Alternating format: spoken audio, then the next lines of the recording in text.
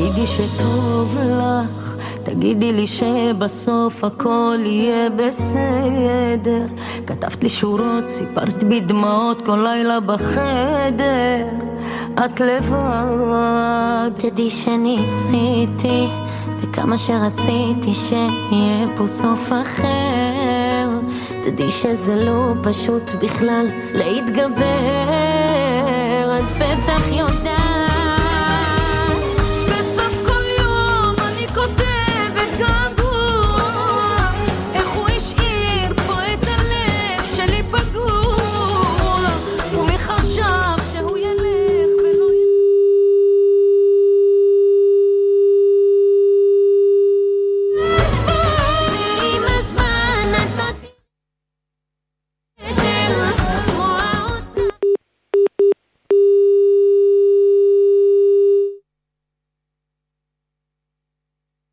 country that has its citizens either killed or missing in this attack. Well, that's what takes this to another level, is that it's not just Israelis. We are looking at foreign citizens that have been abducted as well as killed.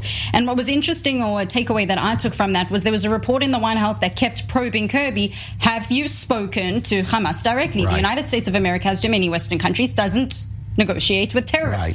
However, he did confirm that they don't actually know what is going on inside the Gaza Strip, whether they are together or not. And now there's an announcement by the French Prime Minister Elizabeth Baum, who says that several children from France have been kidnapped from the Hamas terror group.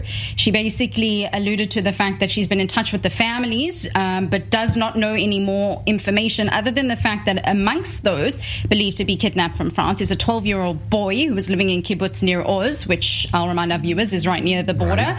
And that 11 citizens for the time being are confirmed dead and 20 French citizens are unaccounted for, which they believe are being held hostage. So again, one of the countries that the United States was in touch with, as Danny pointed out, in terms of France, Germany, Italy, the United Kingdom, putting through a united support because the majority of them all have citizens that have been taken hostage. Right. I just want to point on your screen, you're seeing live pictures from the south of Israel. There are red alerts in the city of Ashkelon again. You just saw some flashes on the screen there. Those would be interceptions by the Iron Dome defense system of rockets fired.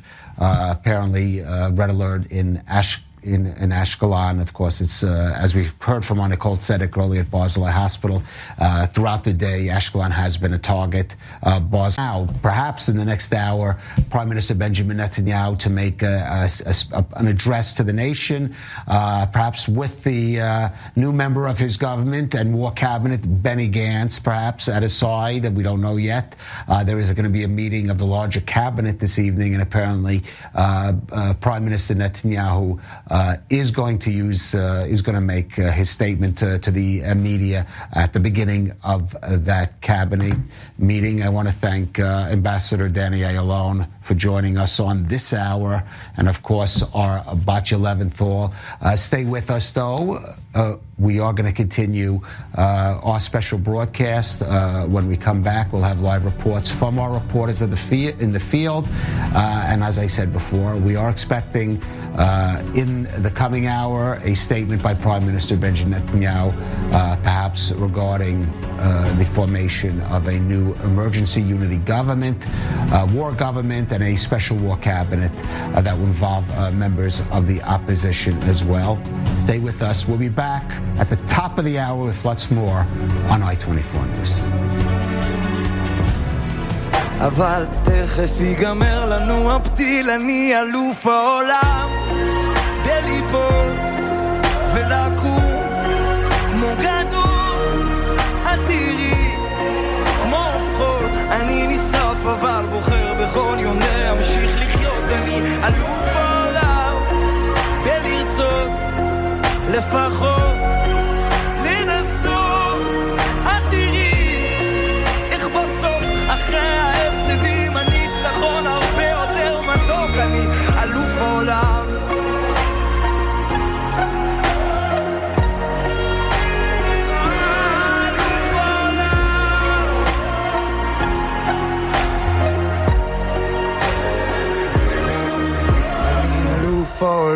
העולם בלפצות, להתנצל ולרצות, לחטוא להתנקות, לחשוף להתכסות. תגידי איך כותבים שירים עם 1000 ציפיות, מיליוני צפיות.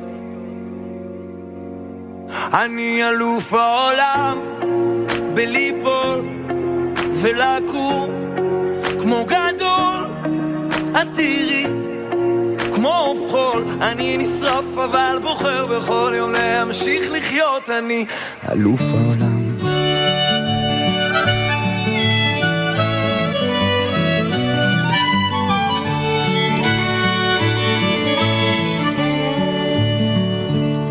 Let us pause in life's pleasures and count its many tears, while we all sup sorrow with the poor. There's a song that will linger forever in our ears.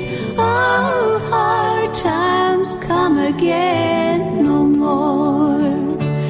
There's a song